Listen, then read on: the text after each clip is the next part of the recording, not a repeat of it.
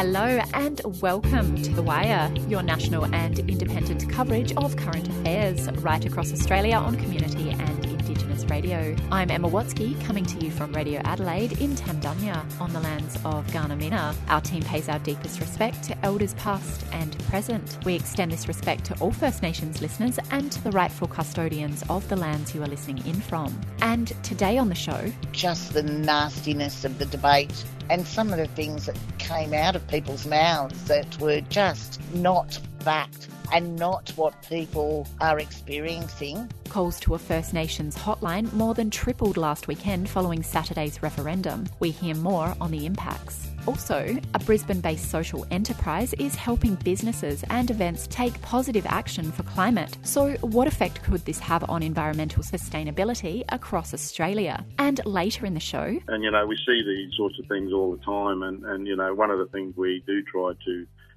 advocate to governments is that, there are mines are definitive, and we know this, that mines do come to their end of the life. And so it's always in the back of people's minds. Swiss mining giant Glencore announced it will shut down its copper operations in Mount Isa by mid-2025. So what is the outlook and how will the community move ahead? We'll have this and more for you over the next half hour. We're on air across Australia thanks to the Community Radio Network and the support from the Community Broadcasting Foundation.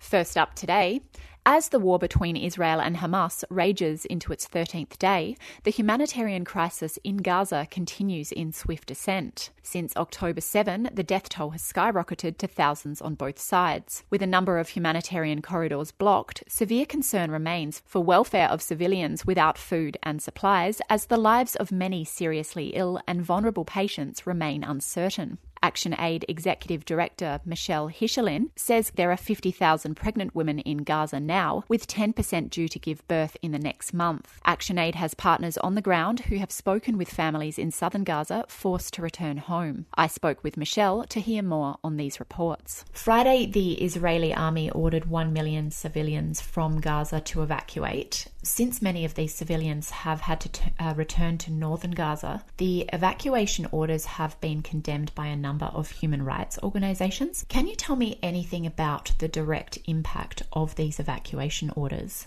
It was an incredible demand made by the Israeli army for 1.1 million people in the north of Gaza to evacuate within the space of 24 hours, and did create a devastating humanitarian situation.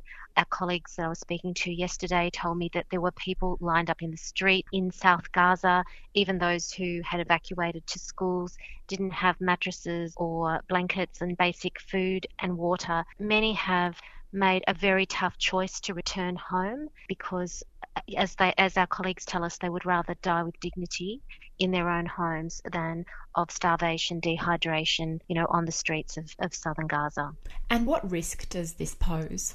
There are huge risks for civilian lives. One of the basic laws in conflict is that civilians should not be actively targeted.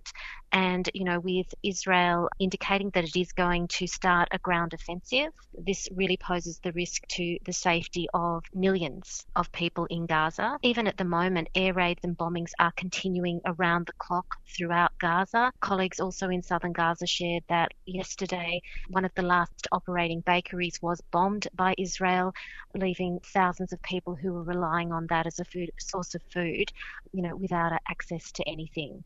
The situation is catastrophic and will be, particularly if Israel does proceed with the ground offensive. There are also reports that this morning Israel has allowed water and food into Gaza, but not humanitarian aid. What is ActionAid support in Palestine saying about this aspect?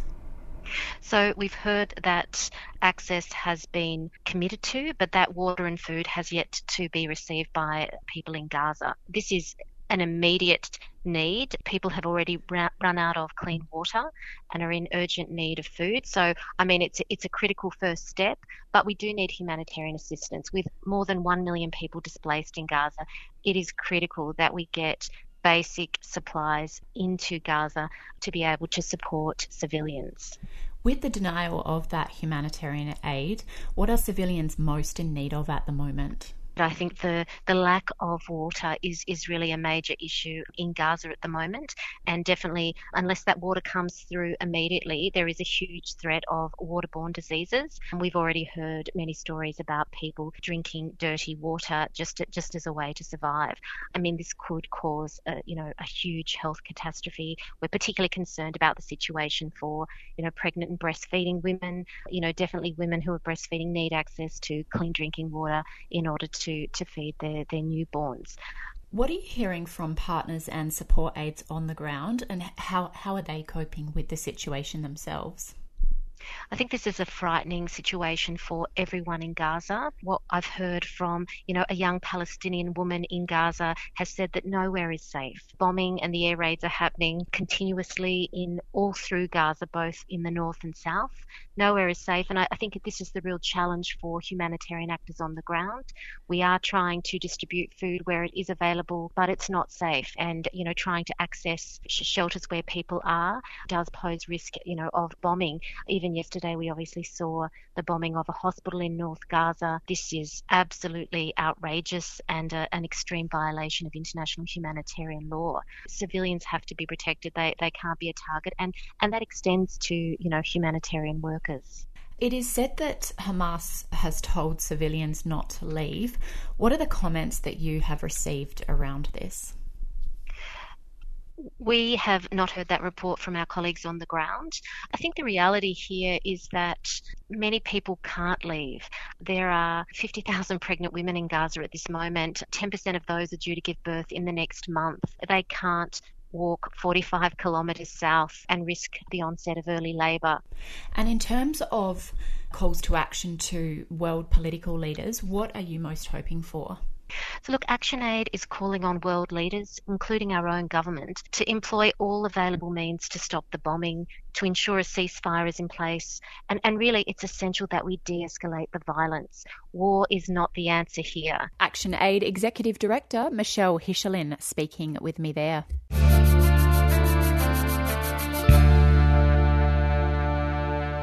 Calls to a First Nations crisis hotline more than tripled last weekend following Saturday's referendum, according to the head of a First Nations crisis support service. 13 Yarn National Manager Marjorie Anderson says dialogue around the referendum has taken its toll on the welfare of First Nations people, with reports from help seekers revealing an increase in negative experience, and is urging Indigenous Australians facing distress to reach out. I spoke with Marjorie about some of the thoughts and comments from First Nations communities following Saturday's referendum. A lot of the comments that we're getting from our help seekers are things like, I don't want to go back into my workplace because people would want to talk about the results of the referendum, and I don't feel strong enough to be able to listen to that talk, and they would want me to give my opinion, and I just don't want to talk about it. I just want to reflect. People are saying they want to stay inside their houses. They don't even want to go to the grocery store. They don't want to go out and about because they just don't want to deal with the fact that everybody's talking about the referendum. There was one caller that said that she'd been yelled racist comments in the street. She said ordinarily that would fall off my back, but after the referendum it really triggered me, and that's why I had to ring 13 Yarn. People are feeling isolated and they're feeling really disappointed and rejected by their own country. I'm wondering how the support workers are coping with the influx of distress and the increased number of calls that you're experiencing. As soon as the voice was announced, I put a strategic plan in place. And what I did was I gave those crisis supporters some extra training around self-care and social and emotional well-being, and also around resilience, really looking after yourself as a person. And I've also got in place some one-on-one social and emotional well-being support for those staff members, external from the current supports we already have in place. And we do have lots of supports for our crisis supporters. But I just thought to add that extra layer is a good idea. And nobody's utilised it yet. None of our staff have utilised it yet. We're very good at looking after each other, and we've certainly been keeping an eye out on each other to make sure that we're okay. They're holding up really well. The crisis supporters are the backbone of 13 Yarn. What have the number of calls been like in the lead up to the referendum? Did they increase? It came in waves. Whenever there was a big announcement or whenever the debate got nasty, our calls would go up and then they'd sort of slow down to the normal rate again. And then something else would happen, they'd go up again. I can say weekends are generally pretty quiet for 13 Yarn because the family get together on the weekends. You know, they don't really need 13 Yarn as much, but we had a lot of calls over the weekend. We had well over 200 calls over the weekend. In fact, on Sunday, we had 125 calls come into the line. Normally it's around 50 on the weekend. We made sure that we had the staff there to answer all those calls because we need to be there for the community in this time of need. And it has been a very intense time politically and socially in the lead up to The Voice. What sort of impact do you think that the campaigning, along with the various debates and now the outcome, has had on emotional and social well-being of First Nations people and communities? Look, I think it's been very damaging. Just the nastiness of the debate and some of the things that came out of people's mouths that were just not fact and not what people are experiencing. It's just really frustrating that there couldn't have been a straightforward debate on the issue that dealt in facts, that didn't deal in, oh, this may happen and this may happen. And I mean, it's a tactic. I mean, when the Mabo decision was handed down, everybody was going to lose their backyards, and that didn't happen. And when Rudd said sorry to the stolen generations, apparently we're going to have to pay out billions in compensation. That didn't happen. That sort of sensationalisation of the debate has really upset the community. In a statement from Reconciliation Australia, they said it's now time for healing, and on social media, Senator Dorinda Cox also said we'll rise and start our healing. So moving forward, what do you think this could look like for First Nations communities? How do you think that they can move forward and begin healing? I think that to regain trust of the Aboriginal community is going to be difficult for the government. I think that people need to sit back and reflect and heal. You know, we're a resilient race of people. This isn't the worst thing that's ever been done to us. We will rise out of this and we will rise stronger. And I think it's really sent the message that everything we've ever gained in the Aboriginal community, like our medical services and our legal services and things like that, came out of protest. I think that sent the message to the Aboriginal community that protest is the only way to get things done. I don't honestly believe that. I think that we get seats at the table and negotiate. The trust there is gone. And I've seen across social media that a lot of Aboriginal people are talking about protest and about, you know, if we want something, we're going to have to take it. What do you think that the broader community can do to support the social and emotional well-being of First Nations people and communities at this time?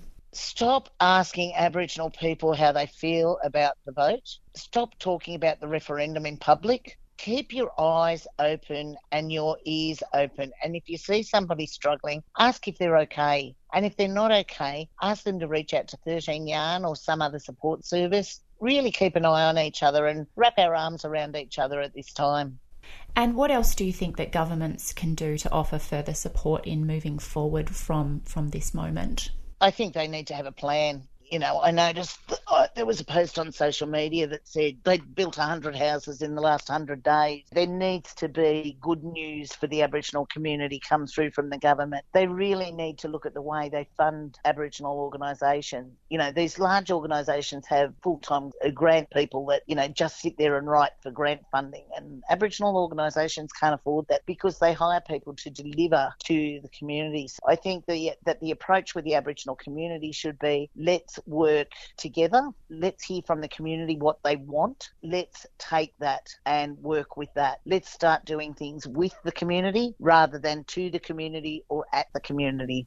And just lastly, to reiterate, what's the main message for First Nations people who are feeling lost and distressed right now?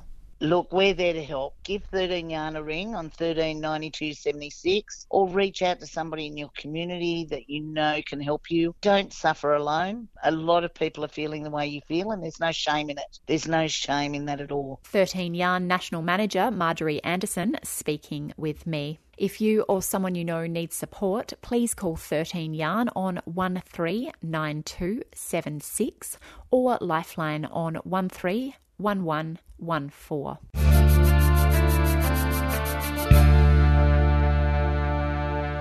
This week, Swiss mining giant Glencore announced it will shut down its copper operations in Mount Isa by mid-2025, shutting down 1,200 jobs. Residents in the area and the Mount Isa City Council are confident other mining can complement the town's interests. National Radio News Director Frank Bonacorso asked Deputy Mayor of Mount Isa City Council, Phil Barwick, what's the community's reaction to the mine's announcement? Quite mixed, Frank. Now, I just got to let you know that this is my personal view of things and not necessarily reflective of council. But obviously, there's going to be a stage slowdown there as they close the copper mine. So we've been told by Glencore it'll close effectively in July 2025, and they will be looking at the first sort of redundancies and those sorts of things happening around the end of 2024. So there's quite a bit of time ahead of us for the people to get things in order and to be able to organise their lives a bit better. Okay, the Deputy Premier yesterday pledged a multi-million-dollar package to restructure in the wake of the pending closure of the copper mine. The Deputy Premier tended to paint a very positive picture of the resilience of the community there. Is that how you're seeing it, and will this package actually help Mount Isa? Oh, look, Frank, there's quite a few ironies in all of this, and I'll go through them, but one of the biggest things, of course, is that there's a lot of growth in mining around the area in the region, and there's phosphate mines coming on, and there's a lot of exploration, and even Glencore themselves are doing additional exploration into 24 and in 25. They're spending 60 million on exploring, close to the city there in their leases. So that's the irony of it, I guess, and these things will add jobs to the region for sure. You sound very positive, but it's been described as a hammer blow, 1,200 jobs to go, roughly, but you seem to be confident about the future. I am, actually, Frank, and one of my roles is I'm chair of the Australian Mining Cities Alliance, and we see these sorts of things all the time, and one of the things we do try to advocate to governments is that, there are mines are definitive, and we know this, that mines do come to their end of the life. And so it's always in the back of people's minds that whenever they're doing anything, that a mine is not going to last forever, unless, there's something that comes up close by, then it will close, There's, ironically again, before this announcement, the Mount Isa city itself would have had somewhere between 1,000 and 2,000 job vacancies around the city, including the mine itself. When you think about it in those terms, we couldn't even, fill our own jobs that we already had there. And it's the housing shortage was quite extreme as well. So some of these things might ease for a little while. Retooling, reskilling, all these things take time. Glencore, from the sounds of it, has a plan for, recalibrating its operations there. Would you say that the average business owner, tradesperson in Mount Isa and the surrounds are going to do it tough before the good times start reasserting themselves? I think that will be the case, Frank, yeah. It'll be tough for a little while until things rebalance. The underground mine's going to go into care and maintenance, and so is the concentrators. They will need some jobs around for that sort of thing, and there's no rehab planned, as I understand it, in the immediate future. But, there's things on the horizon, I think, that can give people hope. I mean, there's a lot of third-party copper coming back in through the smelter. The smelter's being kept alive, up until 2030 at least. There's only 2 of those smelters in Australia, so it's a pretty important piece of manufacturing that'll still occur in the city. The lead concentrate, for example, is still coming in from other mines around, like from the Northern Territory, the MacArthur River mine. It'll still be processed in the lead smelter at Mount Isa there. And there's also this impending transformation that we all need to go through, and Glencore are telling us that Glencore itself are already doing $1 billion worth of recycling in certain ways, through their mining operations. So they're taking in third-party recycling as well, so there's another source of revenue there. So, yeah, I think, some of the things that we've sort of impressed on Glencore is about when they're redeploying staff and looking at their staff movements, if there's redundancies happening and things like that. But there's also will be that's sort of an approach that they would look at, making sure that locals are looked after as best they can initially, because they clearly, locals living in the Mount Isa community would have investments in the place, if it's just either with houses or leases and their children at school, things like that. So I think there's a lot of things that we'll have to reassess in terms of what council's doing. Deputy Mayor of Mount Isa in North Queensland, Phil Barwick, ending the report by National Radio News' Frank Bonacorso. Businesses are usually seen as not caring about the environment and climate action, but thanks to an organisation, this is changing. Reforest is helping businesses to become more sustainable by supporting reforestation across Australia thanks to an online platform which will also engage their clients to be part of the movement. The Wire's Eduardo Jordan started asking CEO and co-founder of Reforest, Daniel Walsh, at the Asia Pacific Cities Summit in Brisbane, the aim of Reforest. Yeah, so we are a social enterprise based here in Brisbane. We've got a technology platform that helps businesses take very tangible and authentic action for climate and nature in a way that's engaging for their customers. And we also work with whole geographic regions like cities and tourism destinations to implement local regenerative programs that help bring together that economy to be measuring their emissions, removing them locally, restoring local ecosystems. And so our purpose to be here today is to talk to cities in other parts of the world who are looking for a way to accelerate net zero amongst their local economy and to get more action happening, and ideally to work with them to help put these kind of programs in place. All right. So I understand Reforest has been on the business for around 5 years. What's the progress you've seen across the projects Reforest has over the last 5 years? Yeah, well, I guess we'd measure progress in a couple of ways. There's the number of trees we've planted, so there's kind of the environmental, climate, and nature outcomes that we're driving, and I think we're still a startup, but we're somewhere over 1 million, 1.2 maybe million trees so far. So there's a kind of a nice climate and nature impact there, and then progress in terms of the businesses that we're working with and the communities that we're helping to drive toward net zero. Probably the best example we have is on the Sunshine Coast, where we've got a really nice case study there. We're working with the whole tourism industry, from the airport to an airline to many of the local leading hotels, tour operators, attractions, as well as visitors, to be restoring local ecosystems as part of one coordinated program there. And we're seeing that already kind of start to ripple out to the broader economy on the Sunshine Coast as well. So that's kind of a nice case study, and we're doing that in a few different places around Australia. Excellent. Now, you were mentioning that Reforest uses technology to, reforest and plant trees and all that. Could you please expand a little bit on that? Yeah, effectively what we have is a platform that helps make this kind of activity of measuring your footprint and taking action by planting trees, restoring ecosystems, as tangible and authentic and real as possible. It's always been one of the biggest blockers to action from businesses and consumers, is a sense of, well, where is it and what is it and what's my money really achieving? We all want to be part of the solution to climate and to biodiversity loss, but we want to feel a sense of ownership and like it's real and meaningful. So our technology is really designed to solve those problems. It makes it feel like, here's your tree going in the ground, it's part of your forest that's helping to leave the planet better, and it's your legacy, it's your impact that you're having, and we make that something that businesses can do and engage their customers with. So we're trying to foster a really regenerative economy in that way, and that's sort of the number of places that our technology lets a business integrate that into what they do, and the stakeholders that they can engage with that positive impact. That's kind of where our unique selling proposition is, I suppose. So I understand as well that you have projects worldwide. In your expertise, why are businesses worldwide interested now in reforesting green areas? I think we're all becoming much more aware as we see sort of some of the climate impacts of climate change, and we hear more about biodiversity loss. We're all becoming aware that we need to be part of a solution, whether you're a business owner, whether you're an individual. I think we all want to be leaving it better for the next generation. We just need tangible ways of doing that. Everyone wants to restore their own backyard, not a distant part of the world that you can't see or connect to. So it's really important that we provide project opportunities in lots of different places so that everyone's got something that's sort of meaningful to them. So what's the feedback you have received from your clients, businesses, community, etc., around the work you're doing with Reforest?